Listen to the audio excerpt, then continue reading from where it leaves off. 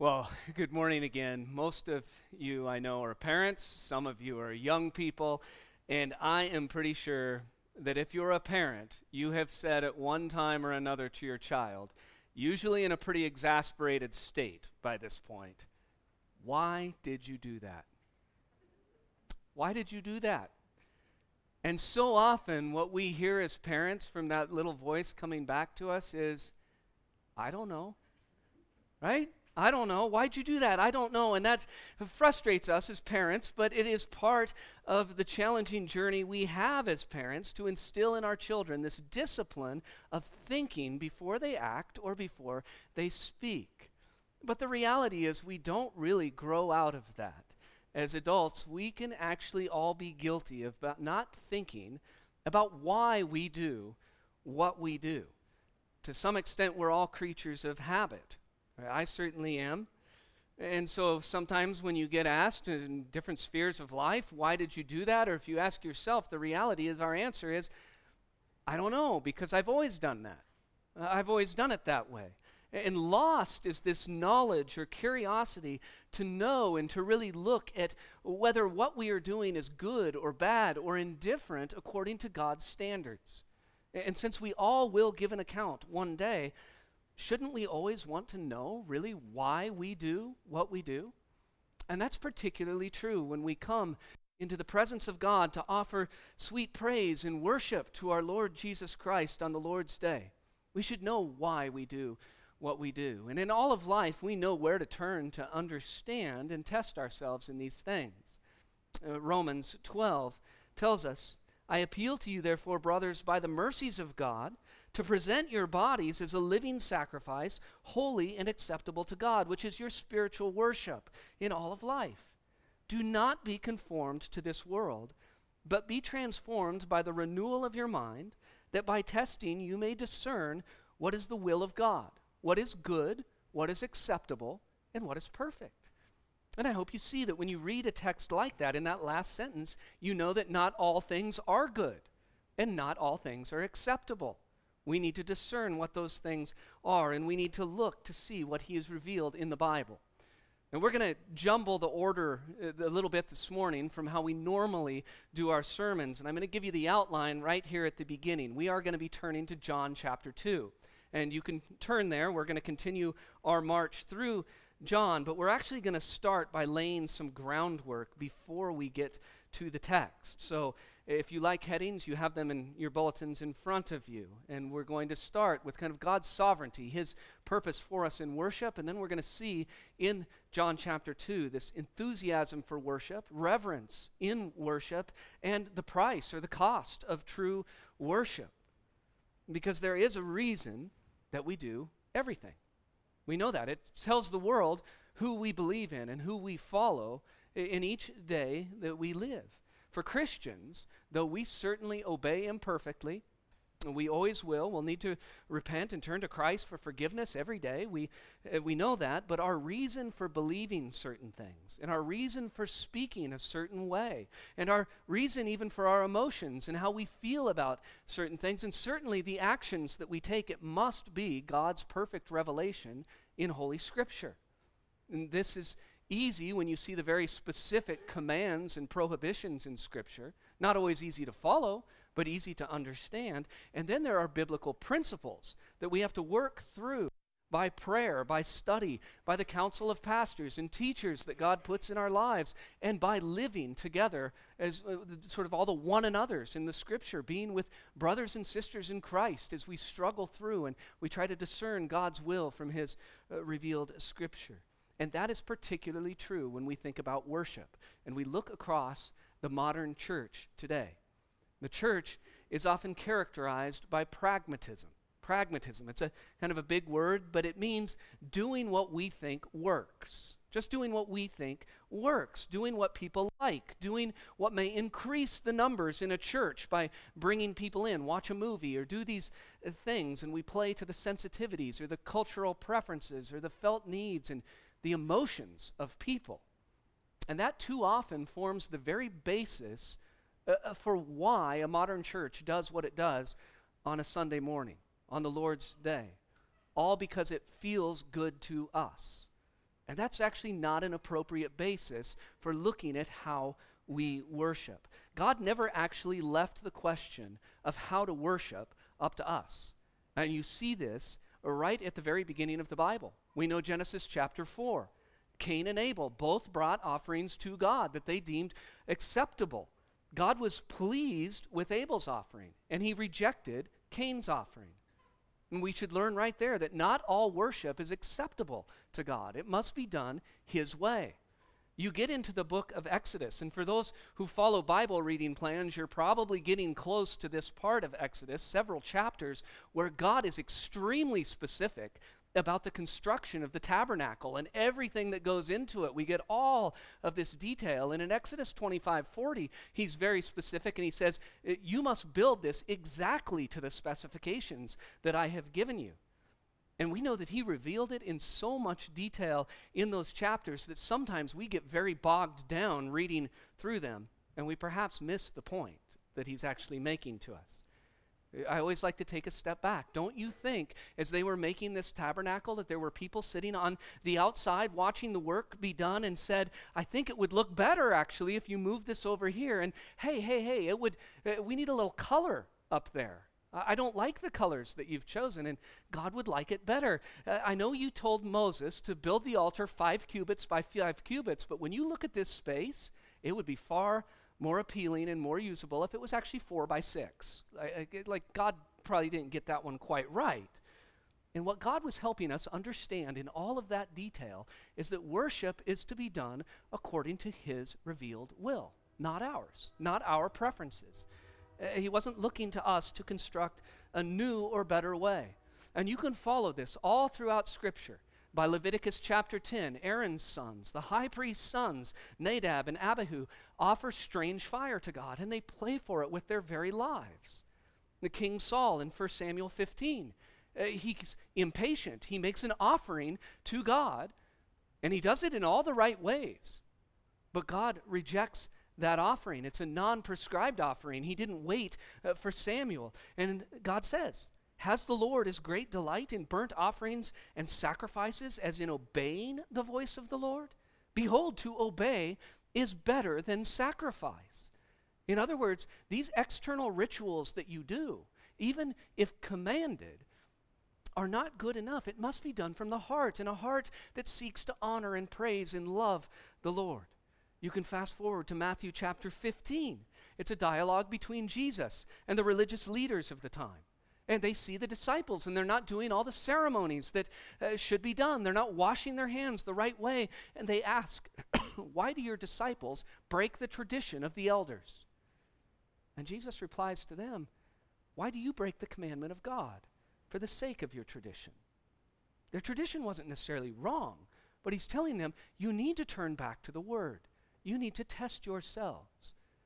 You get up into the modern churches, modern in the first century, and you see the Apostle Paul, the Holy Spirit, speaking through him to the churches in the epistles. He warns the church in Colossae against promoting self-made religion. You guys are doing things that feel good to you, but it is self-made religion. He gets to the Corinthians is chock full of all of these admonitions, right? They're doing the Lord's Supper the wrong way. He chastises them for the abuse of spiritual gifts in certain ways. It sort of goes on and on. Now, thankfully, on the flip side of that, God does give us instruction on the elements that are to be present in all of our worship today. And you've got this list of verses there that I threw in your outline, but it's quite simple. It should involve reading the Bible, 1 Timothy, preaching the Word of God, 2 Timothy, singing psalms and hymns and spiritual songs that reflect God's mighty work in redemptive history. You see that in Ephesians and Colossians. It should involve corporate prayer. You see that in Matthew. And administering the ordinances of baptism and the Lord's Supper, which we have the great privilege of getting to do today together.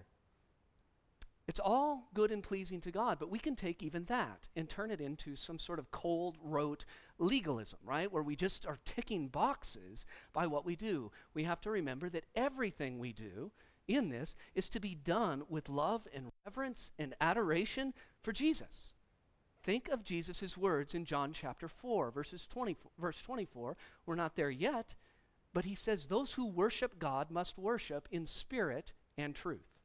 You must worship in spirit and truth. And spirit points to the internal.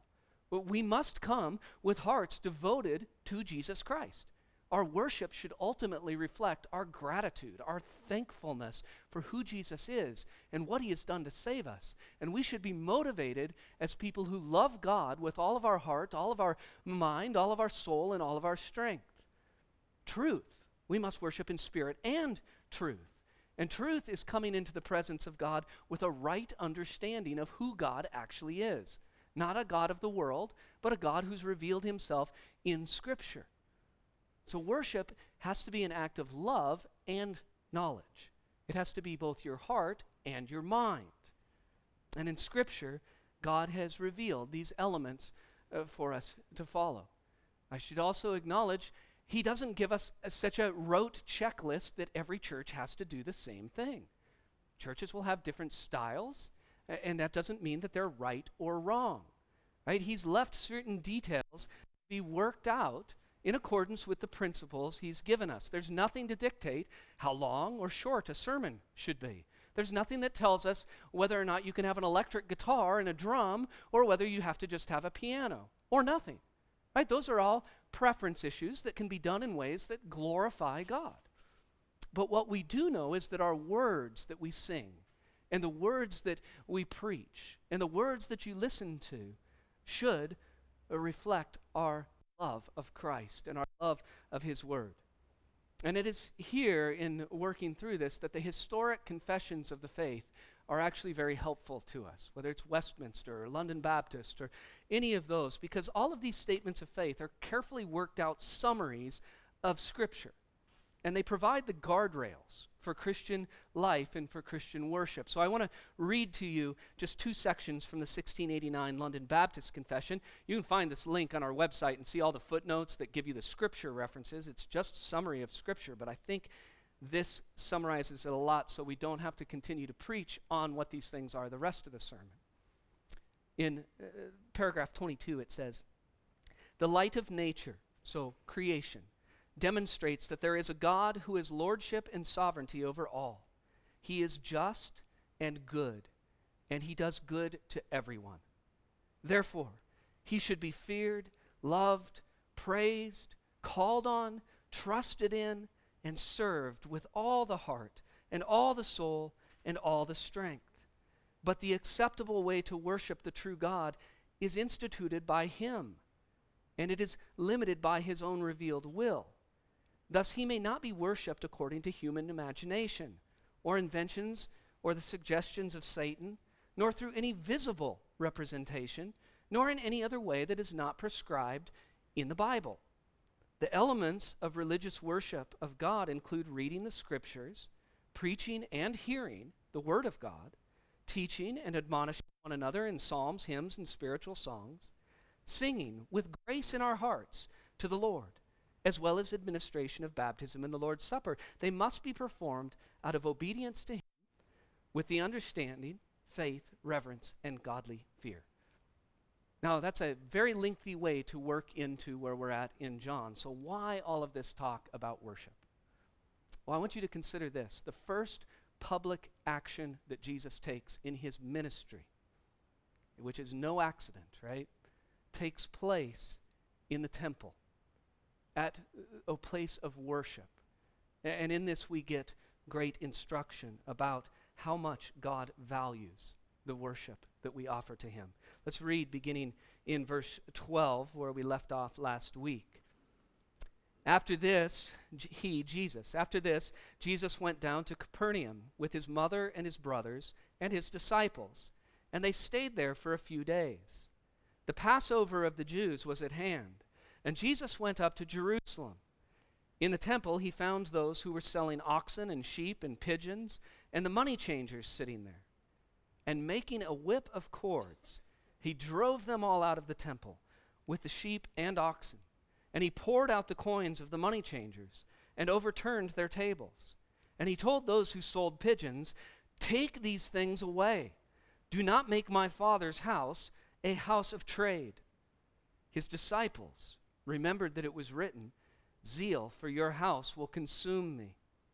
So the Jews said to him, "What sign do you show us for doing these things?" Let's pray. Father, we pray that as we turn to your word this morning, that your Spirit would illuminate it to our hearts, that we would indeed see how you value worship, and that you would continue to work in us, that we may live lives, and especially on Sundays when we gather, that we would just be pleasing to you. Pray this in Jesus' name. Amen. Well, last week we know that we saw the first sign that Jesus did, the first of his miracles, and that sign pointed to the beginning of a new creation in Christ. The Lamb of God, as John told us, the Lamb of God who takes away the sin of the world has indeed come, and he has entered into human history. And we must remember when we look at that the Lamb of God is not as we would describe him or you see in pictures today. He is not a weak and passive redeemer, right? He is our Savior, but he is also our Lord, to whom all authority in heaven and on earth has been granted.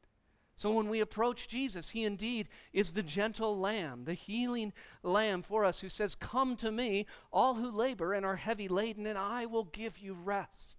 I will give you rest for your souls."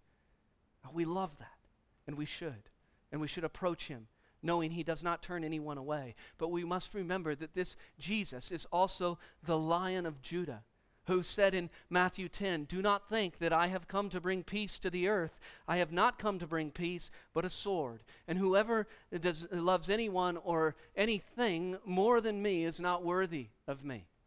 So we must work to understand our Lord. In verse 12, we just have a transition, really.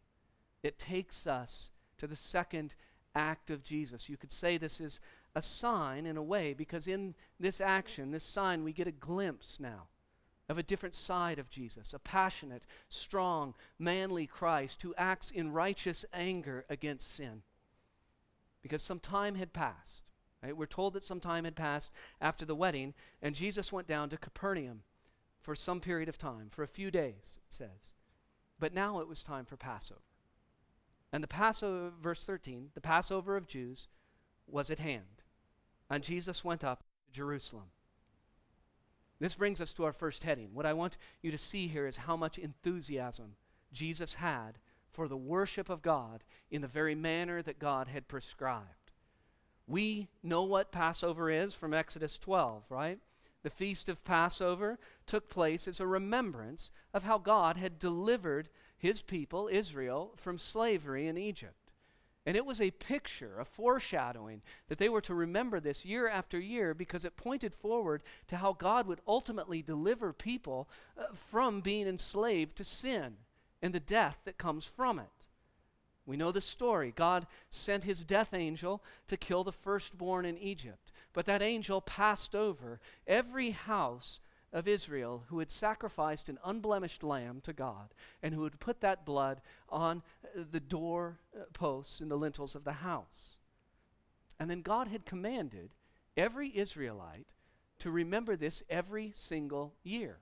And part of that remembrance was that he had commanded that every Jewish male return to Jerusalem, really their whole family, but the command went to the male heads, return to Jerusalem every year to be in the presence of God, where they would celebrate this Passover feast.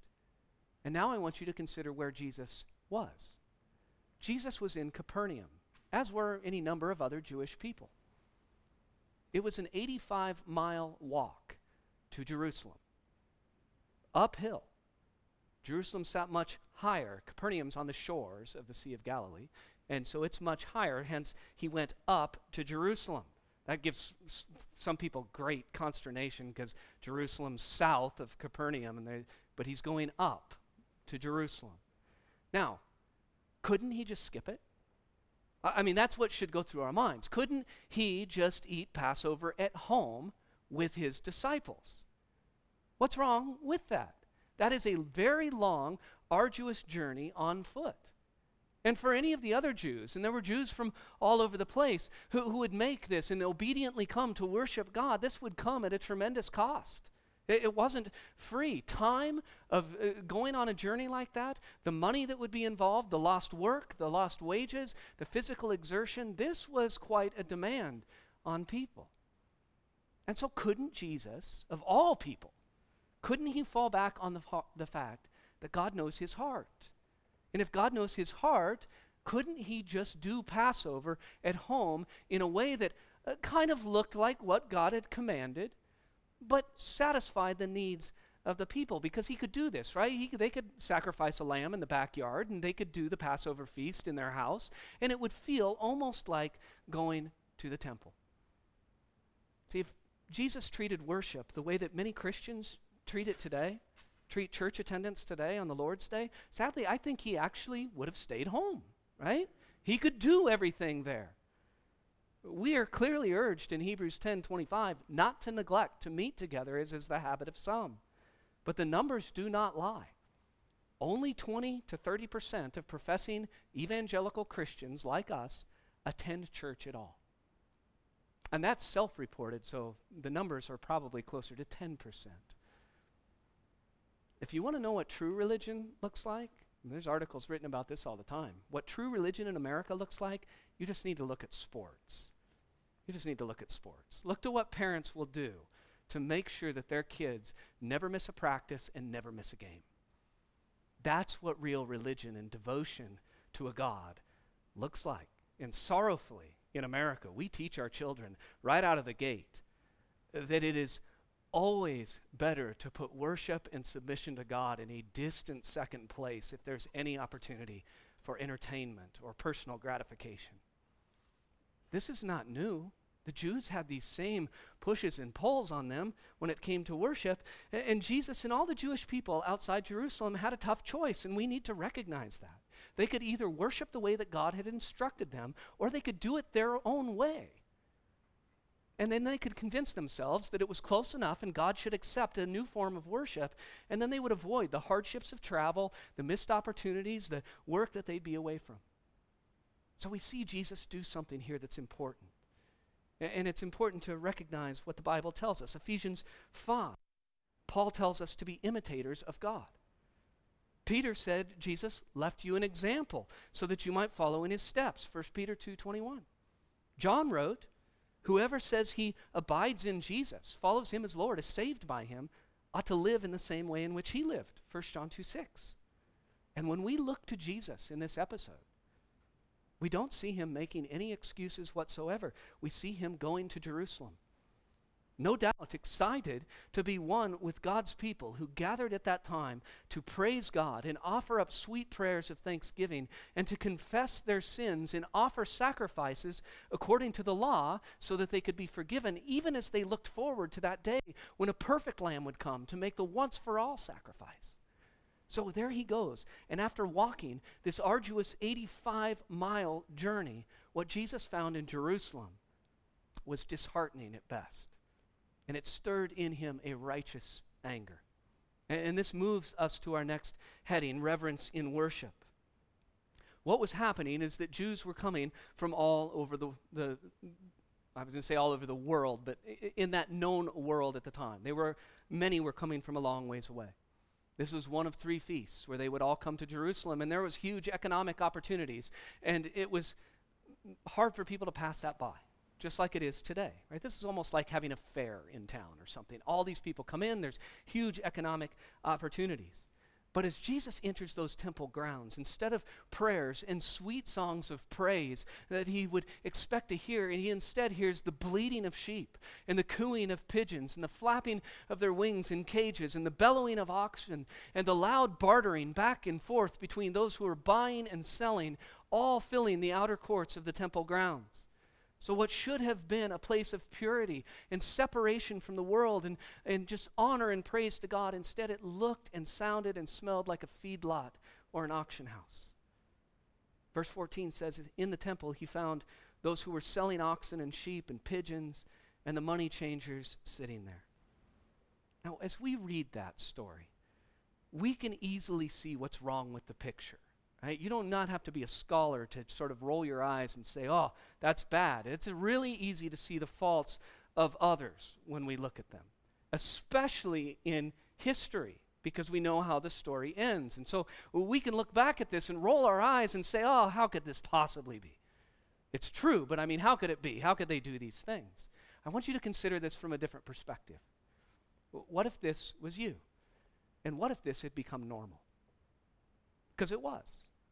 Wouldn't there be a good reason for all of it that you could justify?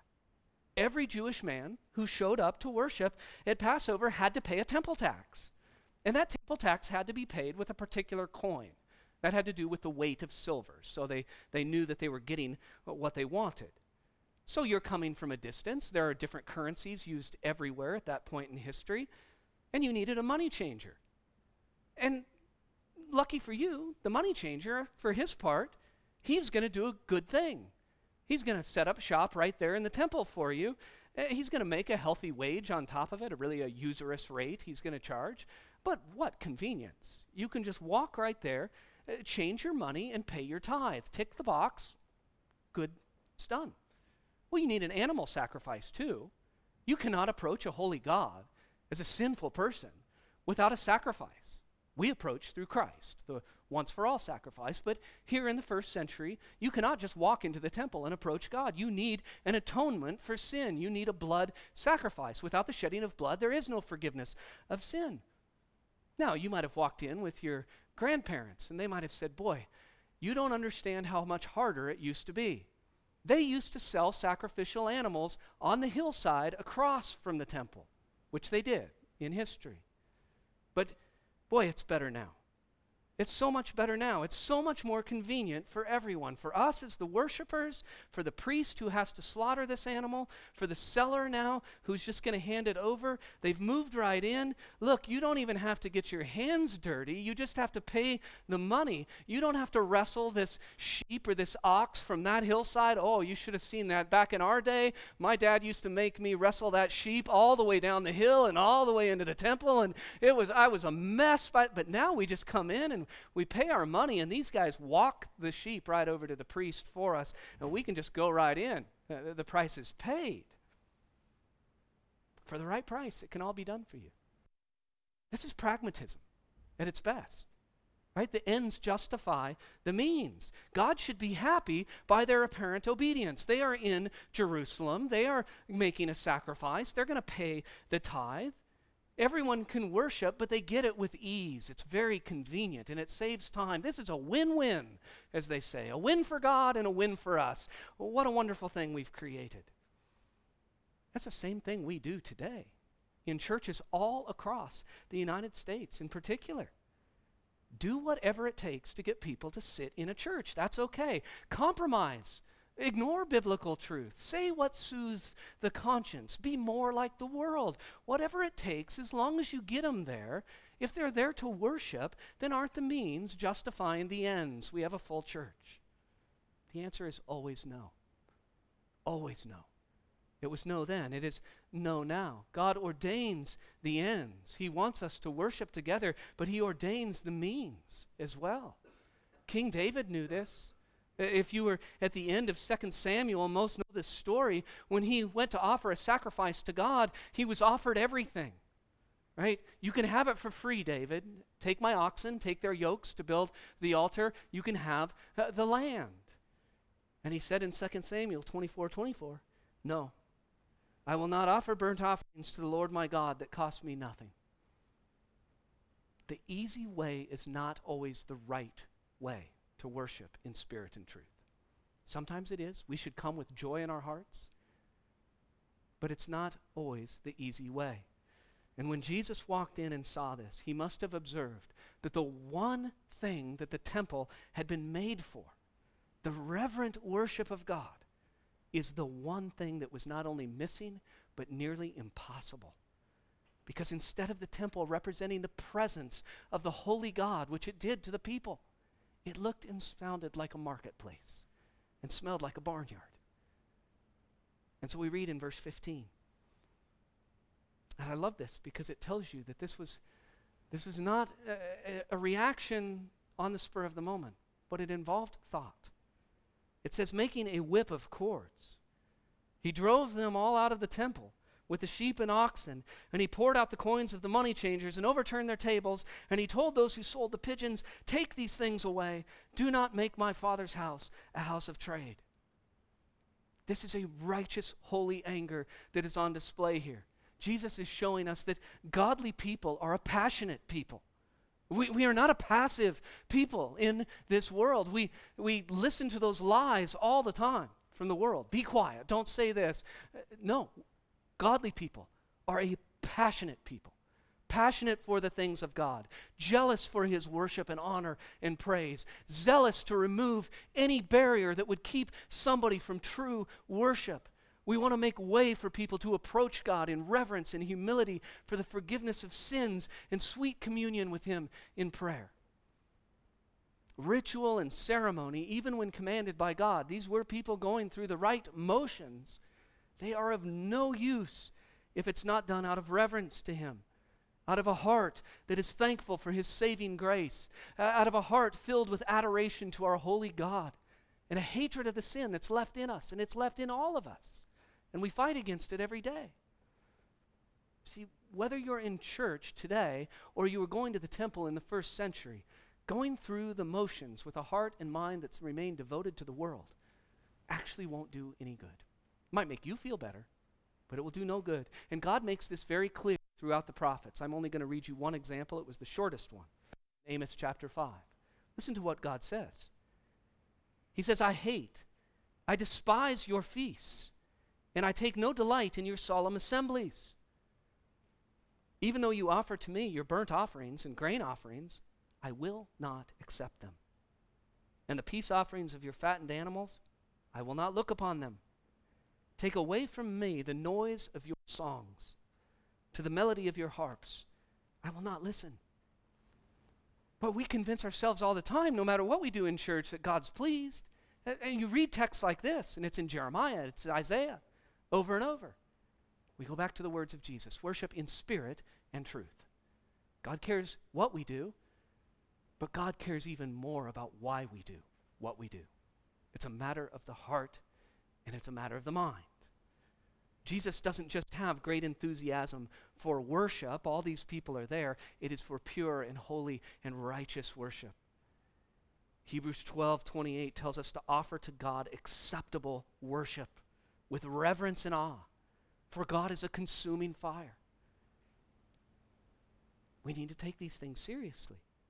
Here Jesus saw nothing when he looked out of the joy and the thanksgiving for what God had provided and the reverence and awe of God. Everything was just going through the motions. And while we may find this temple scenario so easy to identify because it's just bizarre, we couldn't even imagine having this amount of chaos, I can tell you that if you look, if you're so inclined to look, you can find equally abhorrent practices in the modern church all over the world and all over YouTube, actually. Churches that appeal to the flesh, that ignore the word of God. They preach man-centered sermons to make you feel good. They sing songs that do not bring honor to God. I colloquially refer to them as Jesus is my boyfriend songs. Right? You could substitute Jesus for the name of your boyfriend and it would be the same song. But they sing it in church. And they may be really large. But I want you to know, as we sit here gathered to worship this morning, there is nowhere in the New Testament where God commends a church on its size. He doesn't. You can be small or large. That has to do with who God brings and how he chooses to bless his worship. But gatherings of people are only pleasing to God when we are faithful. That's what he's calling for, faithfulness to him. I'm going to read you a fairly long quote from Richard Phillips, who's a very accomplished pastor, and I think he says this very well. He says, what we do in worship reveals what we think about God. A church that worships through dry and joyless ritual shows that it believes in an absent God. A church that stirs up emotional enthusiasm and fills the worship service with entertainment believes in a weak God who needs spiritual help. But what does it say when people reverently lift their hearts in praise? It says that they think God is worthy and great. What do Christians show when they humbly confess their sins? They show that they believe in a holy and forgiving God. What does it say when we commit ourselves to prayer? It says that we believe in a God of power and love. What does it say when Christians are devoted to the reading and teaching of God's Word? It shows our belief that God has revealed Himself, that His Word is truth with power to save. What does a church say by worshiping according to the Bible instead of the latest worldly fad and fancy? It says that God matters more than worldly approval, and that His ways are trustworthy and right. You watch Jesus here. He is not worried about offending anyone when He walks into those temple grounds by speaking and acting according to the revealed will of God. He was focused on drawing people to reverent worship in accordance with Scripture. He wanted sinful man, sinful people to come into the presence of a holy God on the basis of a substitutionary sacrifice for their sins. Do you understand that's what we do every day as Christians, and especially on the Lord's Day? We are invited to come into the presence of a holy and righteous God who's also a loving Father, and we do that on the basis of a once-for-all sacrifice made by Jesus, the perfect Lamb of God. And because we trust in and follow Christ as Lord, we get to call upon God as Father and know that we are His beloved children. And the Bible tells us we can draw near with confidence, that He hears our prayers and accepts our worship and answers them. But sometimes it comes at a steep price, and that's our last heading, the price of worship.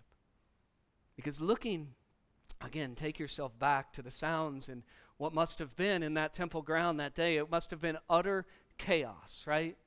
As money is spilled all over the floor. Just think of the people diving on the ground to grab coins, right? Animals are running out of this place, being driven out. Their owners are chasing after them. It is pure chaos. And we are told that the disciples sitting there and watching that, in verse 17, have a thought. His disciples remembered that it was written, "Zeal for your house will consume me." And they were reflecting on Psalm 69. Now, we could read that statement out of context without going to Psalm 69, and we might read it something like this. Wow, Jesus is full of enthusiasm for God. And we see that as a great compliment. Zeal has consumed him for the things of God. That would actually be true. That would be very true about Jesus. It's not what the disciples are meaning here. They are standing back and they're watching with some degree of trepidation. It's sort of like asking yourself this question. What are you willing to suffer or lose for obedience to Christ and worship in accordance with God's righteous and holy decrees? Will you lose friendships? Will you lose? What are you willing to lose? Because you may lose a lot. A church that refuses to follow worldly trends is going to be heavily criticized, and so you're going to be part of that. A church that proclaims biblical truth is not going to be branded as faithful Christians, not by the world. No, it's going to be bigoted, backward, hating, all of the words that they throw at fundamentalists, like all these words that they throw at it. Faithfulness to Christ will bring you great reward, but not always necessarily in this life in the way that we measure it. And definitely not from people who are committed to worldly agendas. Whether they profess to be Christians or not, sort of irrelevant. What the disciples are remembering, and you see this throughout the New Testament, you always need to go back and look at what they're quoting, because it's pointing us back to the whole thing. They quote Psalm 69:9 as they are remembering. But here's the psalm, how it starts. It's a psalm of David. He says, "Save me, O God, for the waters have come up to my neck. I sink in deep mire where there is no foothold. I have come into deep waters, and the flood sweeps over me." In verse 7, he continues, "It is for your sake, God, that I have borne reproach. It is because of you, God, and following you that people treat me poorly, that dishonor has covered my face." Verse 12 says, "I'm now the talk of those who sit in the gate. The drunkards make songs about me. And this is all because I follow you." So now do you understand what the disciples are actually saying as they watch Jesus? And they watch the religious leaders approaching him, and they see the chaos. They look at Jesus and they see his passion for God's glory, for true worship, and they know that it is likely not going to win him many fans right then and there. It is going to lead many people to hate him and even seek to destroy him. And not just any people, the religious people, the people who want God on their own terms. I love my own version of Jesus. I love my own version of God. Every time I come to church, he tells me how thankful he is to get me because I am so good. Right? That's the world we live in today. They look at Jesus and they know, you just disrupted the order of things here. People are not going to like this. Religious people are not going to like this. And they're not wrong. Jesus quotes this same psalm in John 15. Taking us back to it again when he said, they have seen and hated both me and my Father. They hated me without cause. Now, given what the religious leaders knew or should have known from the Scriptures, truly they had no cause for hating the Christ who came to seek and to save the lost. What should his actions have actually sparked? Deep repentance. Deep repentance, not hatred. Just repentance, knowing God will forgive and he will restore and he will draw us near if we will just repent and come to him. That's not the way they react. It's hatred. In verse 18, we read, the Jews said to him, what sign do you show us for doing these things? Now, John uses the term Jews often to refer to the religious leaders, which is clearly what's going on here. Think about what had happened. Jesus had just exercised tremendous authority in the temple. And do you remember that they don't know the rest of the story? This is right at the beginning of Jesus' ministry. He's not well known yet. How did he do this? But note that they do not argue against what Jesus had done. Not at all. They could not do that. And you see this throughout the Gospels, throughout Jesus' ministry. They never could do that, which is why they resort to lies and stacking up false witnesses. Same is true today. I know that's in the Bible, but, right? And then follows something. They could not question Jesus on what he had actually done because they knew that they were violating the holiness of the temple. They were impeding the true worship of the people. So here what they do is they shift. They focus on the basis of his authority. What can we do to make you stop? You don't have authority to do this. This is the last quote I'll read you, but I have to read this one from William Hendrickson because you almost never see something written like this in scholarly work. And it kind of cracked me up when I read it, but it's also very true. He writes on this verse, this request was stupid. And he highlights the word stupid. It wasn't a good question. He says the majestic manner in which Jesus performed this task so that none, seeing him, even dared to resist him, was proof sufficient that the Messiah had entered the temple and was purging it. The request for a sign was not only stupid, however, it was wicked. It was wicked. It was the result of an unwillingness to admit guilt. Oh, how often people confronted with the Word of God, instead of turning from sin, turn to hatred to the one who shared it. Most people experience this if they do evangelism, but you see it every day in the news too. It's the nature of compromising on God's Word.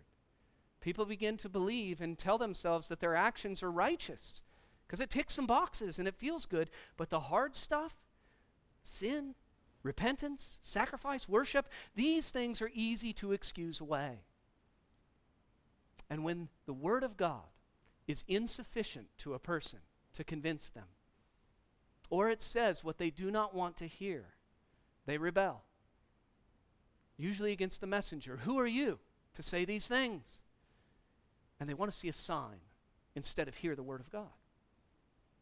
And that's exactly what these men were doing. To the Jewish leaders in the temple, a great sign had just been given. Think of who they are. They're the experts of the law. They are the teachers of the people. They're the ones you go to when you want to understand the scriptures and know what it says. And one of the best known messianic scriptures was the last verse of Zechariah. They knew it well. It says this, "There shall no longer be a traitor in the house of the Lord of hosts on that day when the Messiah comes." But they couldn't see this. Malachi gives us another example in chapter 3. Jesus will quote this later. "Behold, I send my messenger, and he will prepare the way before me." Right? Jesus says this is John the Baptist. But listen to what it says next. Again, taught in the temple. "And the Lord whom you seek, the Messiah that you are waiting for, will suddenly come to his temple. And the messenger of the covenant in whom you delight, behold, he is coming, says the Lord of hosts. He will sit as a refiner and a purifier of silver, and he will purify the sons of Levi, the priesthood. And they will bring offerings in righteousness now to the Lord." It should have been clear to those who were experts. But the corruption among the religious leaders, it clouded their vision, and they missed the sign that was given to them. The authority that Jesus had exercised was like something they had never seen. It came not because he was a servant of God like Moses, but because he was God's son. And he had authority like no other. And the purity of worship was of utmost importance. We'll close here because I want to ask you, what do you think the people did? Turn in your Bibles, if you have them, to Mark chapter 11. Mark chapter 11. What do you think the people did? 2 years later, where it's the third Passover. Third Passover during Jesus' ministry. So sometime between 2 and 3 years later, he returns to Jerusalem. And what do you think he will find? Will the people have learned? Did the religious leaders actually watch his example and turn to God in repentance and faith? Did they restore the pure worship in the temple, longing to please God? Mark chapter 11, verse 15. This is the they as Jesus and his disciples. "And they came to Jerusalem, and he entered the temple and began to drive out those who sold and those who bought in the temple. And he overturned the tables of the money changers and the seats of those who sold pigeons, and he would not allow anyone to carry anything through the temple. And he was teaching them and saying to them, 'Is it not written, my house shall be called a house of prayer for all the nations? But you have made it a den of robbers.'" People didn't listen. They didn't learn. We see these things. We need to examine our own hearts, right? We need to recognize something about our nature, our sinful nature. We need to think about why we do what we do. Because people naturally slide towards what is easy. We all do. We naturally gravitate towards what's easy and what appeals to our flesh. Even in worship. Think of it this way. You strive for holiness. You drift away. It takes no effort to drift away. And just think how easy it is today. We have made it so easy. If there is any reason to skip worship, any reason whatsoever, inconvenience, something on TV, whatever it is, you hear it every day, I'll just watch it online. I'll go back to where we started. I'll just sacrifice the lamb in my backyard. I don't want to walk 85 miles. And when people do this, there is no corporate prayer. There is no loving one another as the Bible calls us to do. You don't just come to church for you, you come for your neighbor. There's no service, just box ticking. The first time Jesus entered the temple in John, he drove out those who were selling and the money changers. 2 years later, he entered the temple and he drove out those who were selling and those who were there to worship, those who were buying. Does this not strike you as a little bit odd? At the beginning and the end of Jesus' ministry, we see him driving people out of the temple, out of the place that represented the presence of God. That does not match the actions of the Jesus of the world, does it? The Jesus of the world is a Jesus who tolerates everything, who overlooks sin, who's just grateful if we will give him a tiny bit of our life and our heart. Here Jesus is pictured at the beginning and the end, driving people out. It doesn't match what the world tells you, but it does match the Christ Jesus of the Bible. It matches the Jesus who went to the cross and endured the wrath of God that we deserve for our sins.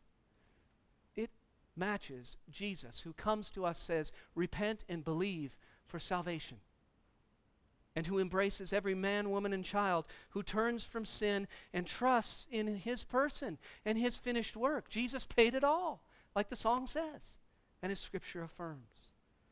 It matches the Jesus who gives to his people the Holy Spirit, who opens our eyes to the wondrous beauty of Christ and draws us to worship him not according to our will and desire, but according to spirit and truth. And that indeed is the invitation to everyone. Turn to Jesus. You have a bad past? It's okay. You might have a great future. Turn to him. But he does care why we do what we do, particularly in worship. Let's pray.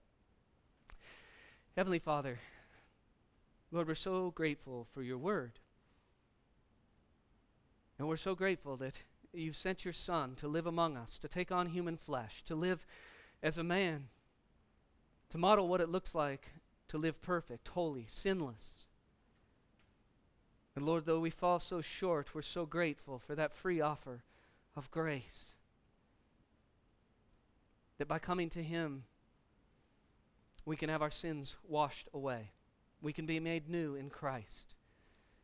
We can trust that if we confess our sins, he's faithful and just to forgive us our sins and to cleanse us from all unrighteousness. Lord, we pray that you will continue to work in our own hearts. We know that we're not perfect, Lord, but oh, how we desire to please you, to bring glory to the name of your Son, and how we long for the world to see that in us. Lord, now as we prepare our hearts to partake of the Lord's Supper, we pray that indeed you would give us the special sense that you are here among your people. That as we commune, we both commune together and with Christ, looking forward to that great wedding feast. As we pray, come, Lord Jesus. In Jesus' name, amen.